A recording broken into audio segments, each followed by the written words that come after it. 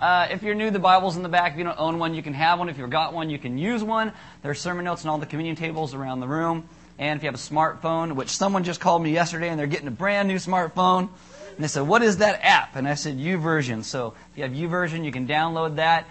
You can click on Live. It'll bring up Element with the sermon notes and everything, and you'll just be set to go because it's awesome. Now, Wednesday nights we were doing a thing called Financial Peace University. It's a money class because we all need to figure out what to do with our money because we all spend it on stupid things all the time, me included. So we have a lot of people coming to it, but the one thing we're having a lot of problems with is finding enough child care. So if you're like, "Oh, I got my money situation all taken care of, I'm great, I'm set for life," good for you, teach us how to do that. But also, why don't you come and help out with the children on Wednesday night? We need some preschool and some nursery care, and so if you would be willing to do that, in the back there's a specific sign-up sheet for Wednesday morning, or Wednesday nights. And so if you would be so cool as to help us out, that would be great. Christy's kind of scrambling to get people to try and fill some spots. And so we really need it, especially for the people who are trying to figure out, like me, what to do with our money. If you took a baby bottle to help out CareNet, they are due next Sunday morning. So if you'd remember that this week, fill them with change, bring them back. All the money goes to CareNet to help out them helping young girls who are in crisis. Bring it back right in the back. You put it there. We will return all of those to CareNet next week. If you normally attend Sunday night services, there's not a Sunday night service next week because apparently we are taking it off for the God of the Super Bowl. Seriously, we just keep getting all this, "Hey, can someone cover for me next week because I'm not going to be there." Well, duh, I know why. It's Super Bowl. So if you normally attend Sunday night service, come and talk to me after this morning, and I'll talk to you about something that we're going to do special for you guys since you normally go there, and just so you don't feel all left out. So, see, now you're like, "Oh, I should go to Sunday night service. That's something special." Why don't you stay on there reading God's Word?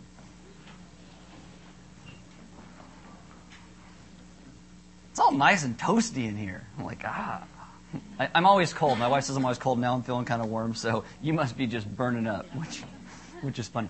This is Hebrews 13, 1 and 2, and it says, "Keep on loving each other as brothers. Do not forget to entertain strangers, for by so doing some people have entertained angels without knowing it." Let's pray. Father, this morning I ask that as your people, we would be those who welcome those around us, that we would be those who welcome the way you have welcomed us into your family, and that the way that you call us to love would be a great glory to who you are in our lives. Amen. Have a seat. So we are doing this series called The Missing Words. This is week 3. The missing words are words that Jesus left intentionally unsaid to convey a deeper meaning. Now, many rabbis actually did this. Sometimes they would do this to increase the impact of a statement that they were saying. Rabbis would quote part of a scripture and then let their audience fill in the rest. It was common for rabbis during Jesus' day to put brief quotations and distinctive phrases of Scripture just out there to see what people would kind of do with them. Now, Rabbi David Wolf, he writes this: "Rabbinic documents are densely elusive, not because the rabbis were straining to display erudition, meaning their knowledge of all the things that they had in their head, but because the rabbis were educated Jews and as such lived those texts. The stories and the laws of the Bible were common coinage. They were the yardstick against which life was ceaselessly measured." And so what he is saying is that rabbis weren't always trying to show off by doing this. They're simply communicating within the framework of the Scriptures that they knew so well. Jesus did the same thing. If you open like a Thompson Chain Reference Bible, you can see all the things that Jesus is constantly quoting from the Old Testament throughout the Gospels. Jesus did not reserve this technique for the religious elite people. He gave it to everybody, His disciples, everywhere He went, the crowds, fielding questions from common people. He constantly did this. Sometimes His references were obvious, sometimes they were very subtle, maybe only a word or two. In fact, there are times that when knowing the thing that Jesus didn't say becomes as important as knowing the things that He did say. So the passages from which Jesus quoted provide a background for understanding Him and His teachings much more fully. If we miss this, sometimes we miss out on His point altogether. Now, I could say certain things to you, like I could say, the bloody glove, right? And you would think, oh, white Bronco. O.J. Simpson, guilty. You know, you would You like think all that. Because you're part of the culture, you understand certain things that are being said. You can put in the missing words. Now, Jesus didn't do this all the time. Do not think I'm saying, oh, there's missing codes in the Bible and you got to go figure it out. No, those are for crazy people. All right? That's not what I'm saying at all. What I am saying is that when the Scriptures were written, if you were a Jew, you were raised in one of these homes and the Scriptures were a deep part of your life. And so when Jesus taught, you would instinctively know and understand some of the things that He was saying. And so we are now 2,000 years removed from that historical context. So to get a better idea of what's going on, part of what I wanted to do over the next 8 weeks is just spend some time with you with some of these missing words. If you have a Bible, open to Matthew chapter 13. Today I don't got a lot of humor. Sorry. But I got some interesting stuff, I think. So we'll see how this goes. Now, Matthew is a gospel. It is written to Jews. It's the most Jewish of all gospel accounts. Matthew is trying to show that Jesus is the promised Messiah. Throughout the Old Testament Scriptures, God promised a Messiah is going to come, the anointed one, the Christ, to redeem His people. He talked about this as a son of David, as a second Moses. Deuteronomy 18:18. Moses says, someone like me will come. And so Matthew is trying to show you that Jesus is that person. And you find most of these missing word statements in the Gospel of Matthew. So in Matthew 13, Jesus is speaking to the crowds. He's talking in parables. Now, parables were known to rabbis as agada. It's like, in agada David, right? It's like, I got a song for every week. It's just kind of crazy. But it was a way that communicate with word pictures and illustrations. Many rabbis taught this way. It wasn't just Jesus. So Matthew 13 starts with Jesus telling a parable about different types of soils. The disciples go up to Jesus and they say, why are you telling all these parables? And so Jesus explains knowledge, kingdom of God, and then He explains all the parables and details to the disciples. And He says, because, one day you guys are going to have to go out and teach and let people know what the kingdom of God actually is. And so He says, I'm going to set you free, and you're going to go and do that. So then Jesus talks about some more parables, and another parable, and another parable, and eventually He gets to verse 31 in Matthew chapter 13. And He says this, He told them another parable. The kingdom of heaven is like a mustard seed, which a man took and planted in his field. Though it is the smallest of all your seeds, yet when it grows, it is the largest of garden plants and becomes a tree, so that the birds of the air come and perch in its branches. It's kind of like, the mustard seed is I was going to do this with a Japanese accent, but I thought I'd offend somebody. It's the smallest of all your seeds, but it becomes a large tree, Randai. Large in comparison with a tiny seed. Large in comparison, to how it started. Enough for the birds, grasshopper. That's kind of the thing. Jesus is making a connection between the small beginnings taking place under His ministry and the kingdom of what it will be in its future glory. Even what it's like today, where when done right, it is worldwide, bringing glory to God, bringing hope and help the world over. And though the initial appearance is this tiny little seed, and it may seem inconsequential, and this is where the emphasis is, the tiny seed then leads to the mature plant. In the same way, our lives to continually look towards the kingdom of God and the legacy, not only that we live now, but the legacy that we will leave behind us when we are gone. And then He gets to verse 33. He told them still another parable, because the first 100 weren't enough, and this is where you get to the missing words. The kingdom of heaven is like yeast that a woman took and mixed into a large amount of flour until it worked all through the dough. And the general thrust of this parable is the same as the one before it, just like the mustard seed. The kingdom produces gigantic growth out of all proportion with its insignificant beginnings. But where the mustard seed suggests extensive growth, right here, the yeast shows intensive transformation. Intensive transformation. The yeast doesn't grow, it permeates. It affects all of the dough that it comes into contact with. Despite the small quantity, it causes the entire thing to rise. And as God permeates us as His people, that should cause you and I also to rise up. Transformation, so we become the kingdom of God. Full understanding of who He is as God speaks to us as His people. Now, I am not reading into this, and I'll show you why when we get to the missing words.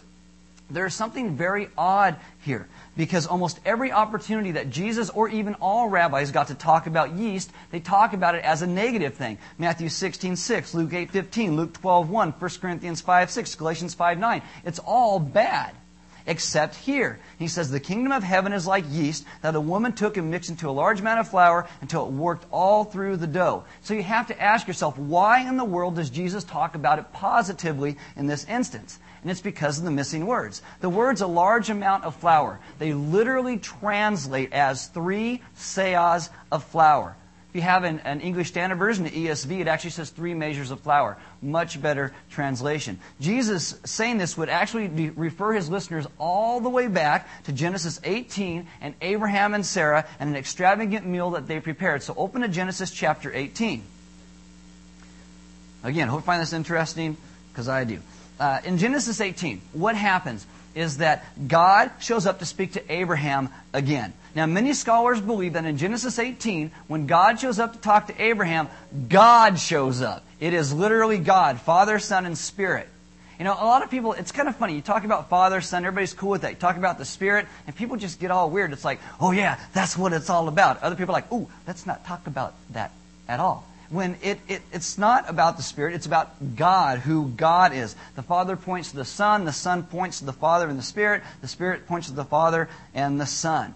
Now, I'm going to take a long way around to get to my point, so stick with me. I think you can handle it, and you'll be smarter when you walk out of here. But to get the whole idea of rising and transformation and understanding, we've got to take a long way around. In Genesis chapter 1, God creates man. And God speaks in the plural. Genesis 1:26, God says, "Let us make man in our image." Okay, for Christians, we understand this as the beginning of our understanding of the Trinity. When God makes people, He makes us male and female. And don't mistake me here. Don't think I'm getting all hippie and weird on you or all crazy. But God is male and female. God is father and mother. God is holy. God is not like us. God is one God, but He is more than one thing, if that makes sense. Now, there's this very poor analogy that people use that God is like H2O. God is not like H2O. God is like God. He's not like H2O. So that's why it's a very poor analogy. But in one sense, you think of H2O. You have steam, and you have the liquid, and you have ice. None of those things alone is H2O. All of them are. Now, you have what Israel gets to in their great Shema in Deuteronomy. They say, "Hear, O Israel, the Lord our God, the Lord is one." The word for one is the word echad. It literally means singularity and plurality. It's used of a cluster of grapes. Many clusters, or one cluster, many grapes. It's also used of how a husband and wife are to be one flesh. It's also where you get the idea of how the church is many people, but it's supposed to be one body. This is the idea. Well, Judaism, when it gets to Genesis 1:26, it doesn't know what to do with "let us." And so there's much ink spilled, and there's a whole lot of bad blood that goes on about it. And so they started to say, well, there must be other parts of God that aren't Creator God. It's why you get the book of Proverbs, and wisdom is a woman, and her name is Sophia. In Proverbs 3:19 and 20, it says, "By wisdom, Sophia, the Lord laid the earth's foundations. By understanding, He set the heavens in place. By His knowledge, the deeps were divided, and the clouds let drop the dew." So it's not God, but it's like some sort of extension of God. It's like mental gymnastics because they don't know what to do with Genesis 1:26. And so there's a wisdom of God, and then there's a presence of God, and then there's a glory of God that cannot be fully described. This glory was called Shekinah. It means the ineffable, or that which cannot be explained. And so as Scripture progresses from Old to New Testament, we realize they're struggling with the concept of the Trinity, with Father, Son, and Spirit. After Easter this year, we're going to spend 3 weeks on Spirit. I think you'll learn a lot. We'll look how Jesus looked at the Spirit. So the Jewish faith tried to let people know that there is a deeper understanding of God that is altogether unknowable. It is why God must reveal Himself to us. It is why you and I don't get to go on like a vision quest and find God. God finds us. God reveals Himself to us as His people. And so they're trying to wrestle with this concept. But them wrestling with the concept is not Trinitarianism. Trinitarianism is where you have to go eventually. I mean, today in the world you hear all religions are alike. They speak to the same God. They just have different cultural contexts. Well, it's not true. Religions differ in their view of God and man.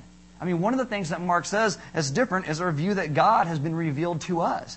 It is not something that we figure out. God reveals Himself. And why does this matter? Because eventually we will become like what we fall down and worship. Whether it's ourselves, whether it's Allah, whether it's the God of Mormonism, or whether it's Jesus. We worship the triune God. So where does the Trinity begin? Genesis 1. Okay? Genesis 1. But where is it more fleshed out into full understanding, full transformation? Glad you asked. Genesis 18.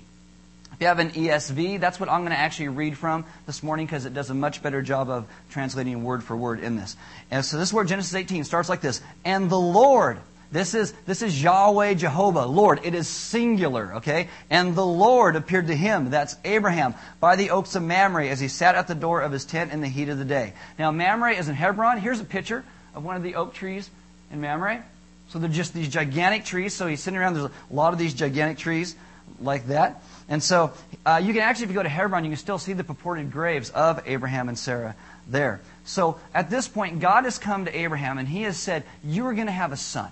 I promise you this. And the son will lead to a son that leads to a son that leads to a son that eventually leads to my son, Jesus, who will redeem and save the whole world. It has been almost 25 years since God gave this promise. And so God is showing up again to reiterate this promise to Abraham. I am going to give you a son. So it says, he lifted up his eyes and looked, and behold, 3 men were in front of him. When he saw them, he ran from the tent, from the door to meet them and bowed himself to the earth. And he said, O Lord, singular, if I have found favor in your sight, do not pass by your servant. Let a little water be brought and wash your feet and rest yourselves under the tree, while I bring a morsel of bread that you may refresh yourselves, and after that you may pass on, since you have come to your servant. So they said, do as you have said. Now what is important about this is that there is 3 men present, and it opens in the singular, the Lord. Abraham doesn't address them as my lords, he addresses them as Lord.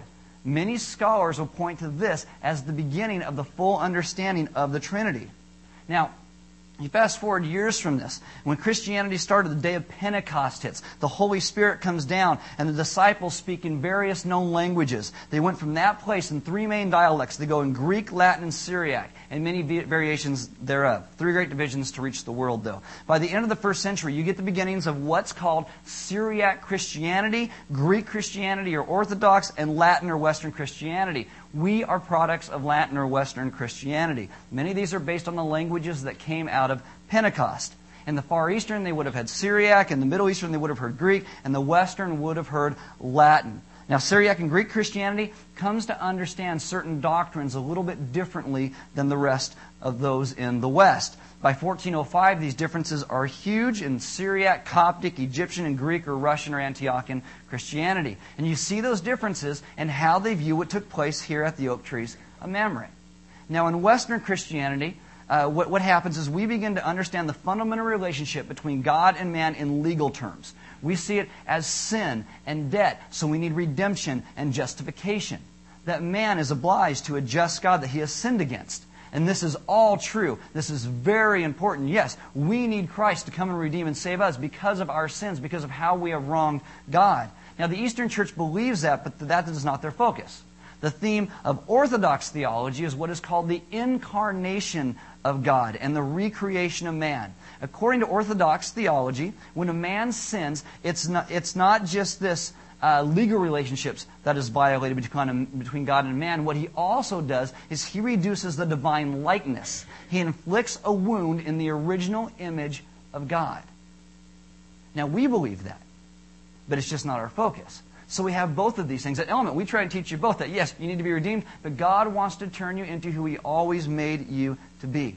For the Eastern Church, salvation would consist of the restoration of the full image of God, of Christ, the incarnate God who comes to earth to restore the icon, the image of God in man.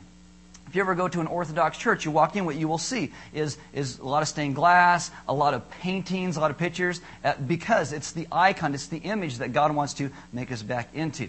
Now, Andrei Rublev is a painter in the 1500s, and he comes up with what's called this is the standard Eastern view of this meal with Abraham. The original painting actually had Abraham and Sarah in this painting, but he actually takes them out. And so this is the 3 who come to meet with Abraham. This is the Lord. This is the Lord. The left, over here, this is God the Father. He is the Creator. In the middle is God the Son. He comes to redeem His people. He is the image of God. To the right is the Spirit who sustains His people. He recreates us into the image of God. He restores us. Now, all of their heads are bowed towards each other. This is mutual submission and equality to each other. There is a space at the front of the table, and the space at the front of the table is open, showing that God has said, yes, come back into relationship with me again. Now, where they are, in this picture, they are outside the tents at Hebron. Each of the people in the painting, they have wings and a staff, which should make you wonder why they have a staff, walking staff, if they got wings, because they really don't. In reality, the stick is actually a sign of authority. So each person in the painting is wearing blue. Blue signifies divinity. The Creator, the Father, on the left has very little blue because he's covered with the Shekinah. This is the gold that covers him. The paintings were 500 years old, so the gold's a little bit faded, but that's what's covering him, the Shekinah, the glory of the Father. And if you look, he is not touching the table in any way. And look in the middle, you have the Son. He has a gold stripe on his shoulder. This proves his kingship and his glory. He's also wearing blue to show divinity, but he's also wearing a lot of brown. And this brown is to show that he came of the earth. He came as a man. He has 2 fingers. 2 fingers are touching the table. And this is to show he is of double nature. He is fully God and fully man. In front of him is a bowl, and this bowl represents death, and it also represents communion. On the right, you have the Holy Spirit. The Spirit has his hand fully on the table. That means the Holy Spirit is fully engaged with God's people. He has blue on to represent his divinity, but mostly green, showing that he is full of life. He is the giver of life. Now, behind God the Father, it's very hard to see, but there is a temple, because it's in there. It's getting a little faded. And there's a temple, and this is where God was worshipped. Behind the Son, there is an oak tree. This is a tree back there. It's an oak tree to show the trees of Mamre, but also to represent that tree that he was crucified upon. And then behind the Spirit, there is a mountain. This is Mount Sinai, and also represents all mountains that were to come, which is Hermon, Tabor, Calvary, Zion, all the mountains that God spoke to people from human history. And when you look at the painting and you have all of this explained to you, it's almost beautiful, right? Kind of amazing. This is the idea of full transformation, when God causes us to rise and understand all that He has been doing from the very beginning of time. This is what actually brings about what's called the Nicene Creed. In 381, the church comes up with a creed to try and put all this into words. And this is the creed, the pronouncement of faith, in 381 AD. We believe in one God, the Father, the Almighty, maker of heaven and earth, of all that is, seen and unseen. We believe in one Lord, Jesus Christ, the only Son of God, eternally begotten of the Father, God from God, light from light, true God from true God, begotten, not made, of one being with the Father. Through Him all things were made. For us and for our salvation He came down from heaven, was incarnate of the Holy Spirit and the Virgin Mary, and became truly human. For our sake He was crucified under Pontius Pilate. He suffered death and was buried. On the third day He rose again in accordance with the Scriptures. He ascended into heaven and is seated at the right hand of the Father. He will come again in glory to judge the living and the dead, and His kingdom will have no end. We believe in the Holy Spirit, the Lord, the giver of life, who proceeds from the Father, who, with the Father and Son, is worshipped and glorified, who has spoken through the prophets. We believe in one holy Catholic and apostolic church. Now, the word Catholic doesn't mean the Catholic Church like you think of it today. The word Catholic means universal. The early church fathers always saw one church, universal, worldwide over. And that word, it literally is Catholic. We believe in one holy Catholic and apostolic church. We acknowledge one baptism for the forgiveness of sins. We look for the resurrection of the dead and the life of the world to come.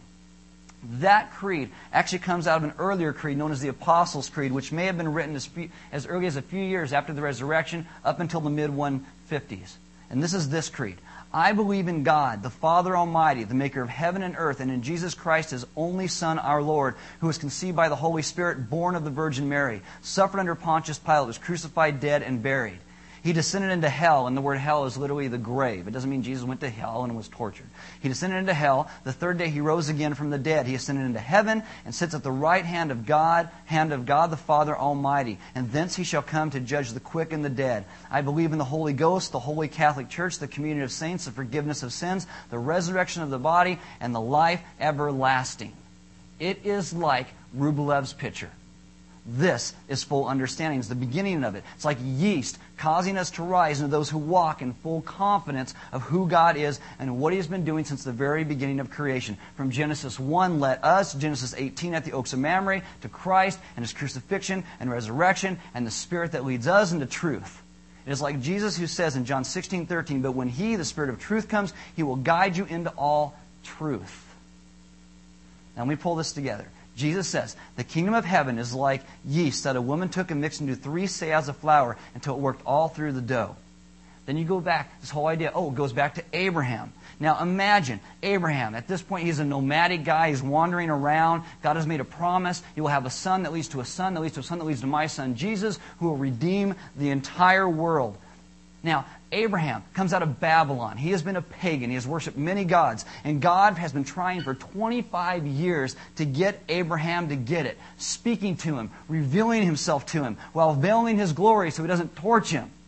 And then finally, one day, Genesis 18, the Lord, Yahweh, appeared to Abraham near the great trees of Mamre while he was sitting at the entrance of his tent in the heat of the day. Abraham looked up and saw 3 men standing nearby. When he saw them, he hurried from the entrance of his tent to meet them and bowed low to the ground. He said, "If I have found favor in your eyes, my Lord, do not pass your servant by. Let a little water be brought, and then you may all wash your feet and rest under this tree. Let me get you something to eat so you can be refreshed, and then go on your way, now that you have come to your servant." "Very well," they answered, "do as you say." And then verse 6, so Abraham hurried into the tent to Sarah. "Quick," he said, "get 3 seahs of fine flour and knead it and bake some bread."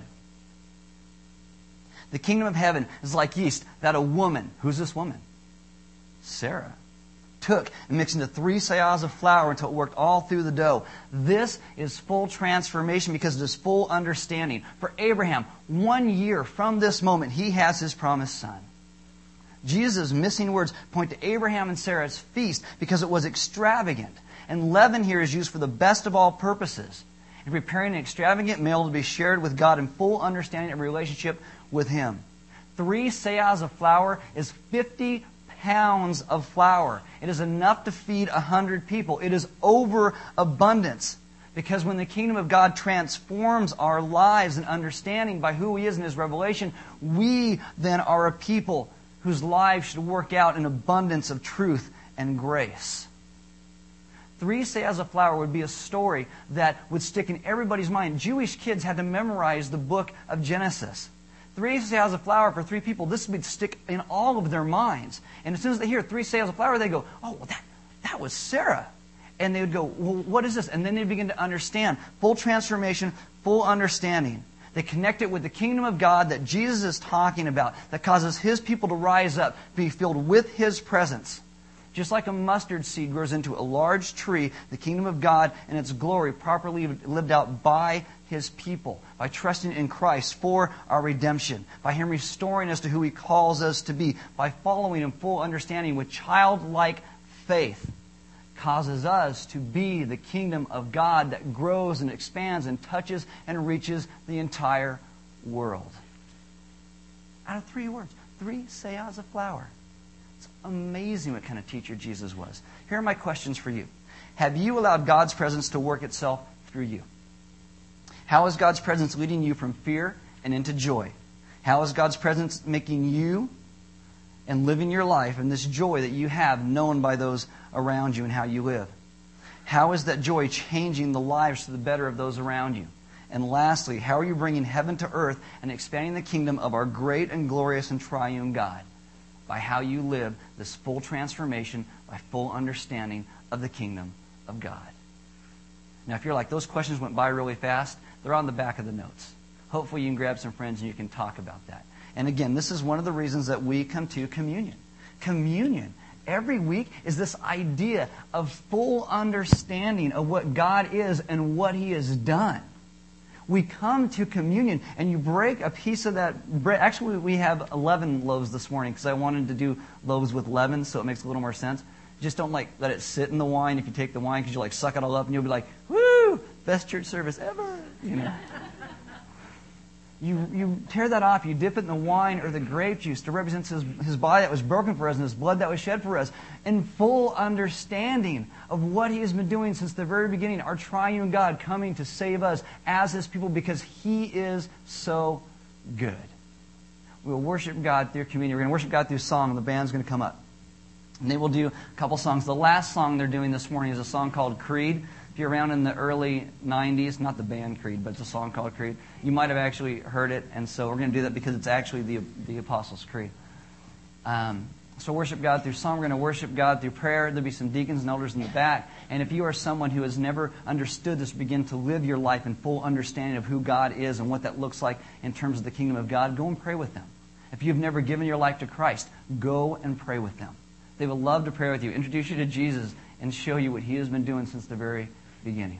We worship God through giving. There's offering boxes on the sidewall on the back, and we give because God gave so much to us. Giving is part of our worship, so we give that opportunity every single week. We worship God through fellowship. There's some cookies and stuff in the back. Get to know some other people. Maybe you can even take the notes on the back and ask each other those questions. How is the kingdom of God living itself fully in and through you? making an impact in the world around you. Because ultimately, God just doesn't save us so we become all inwardly focused and just like, oh, it's all about me. Because it's not about us. It's about Him. He intends for you and I, when we become saved, to go and make a difference in the world around us. We are His hands and feet to touch the entire world. We are His people who are supposed to rise up to be who He calls us to be. Christ in us, that is the hope of glory. Because we, in turn, make that the hope of the entire world by how we live. Let's pray. Father, this morning, I do ask that we, as your people, would be those who live in a way that we embrace this full understanding of what you have been doing since the very beginning. That you cause intensive transformation in us. And that transformation would then be lived out in bringing the kingdom of God from heaven to earth. Father, we thank you for saving us, for seeking us, and for being consistent and having one plan for the foundations of the earth. And that you have been so gracious as to save us. Have us in turn live lives that are gracious and full of extravagant abundance for those around us, so that we live as your children and that you are glorified. We ask these things in your Son's name. Amen.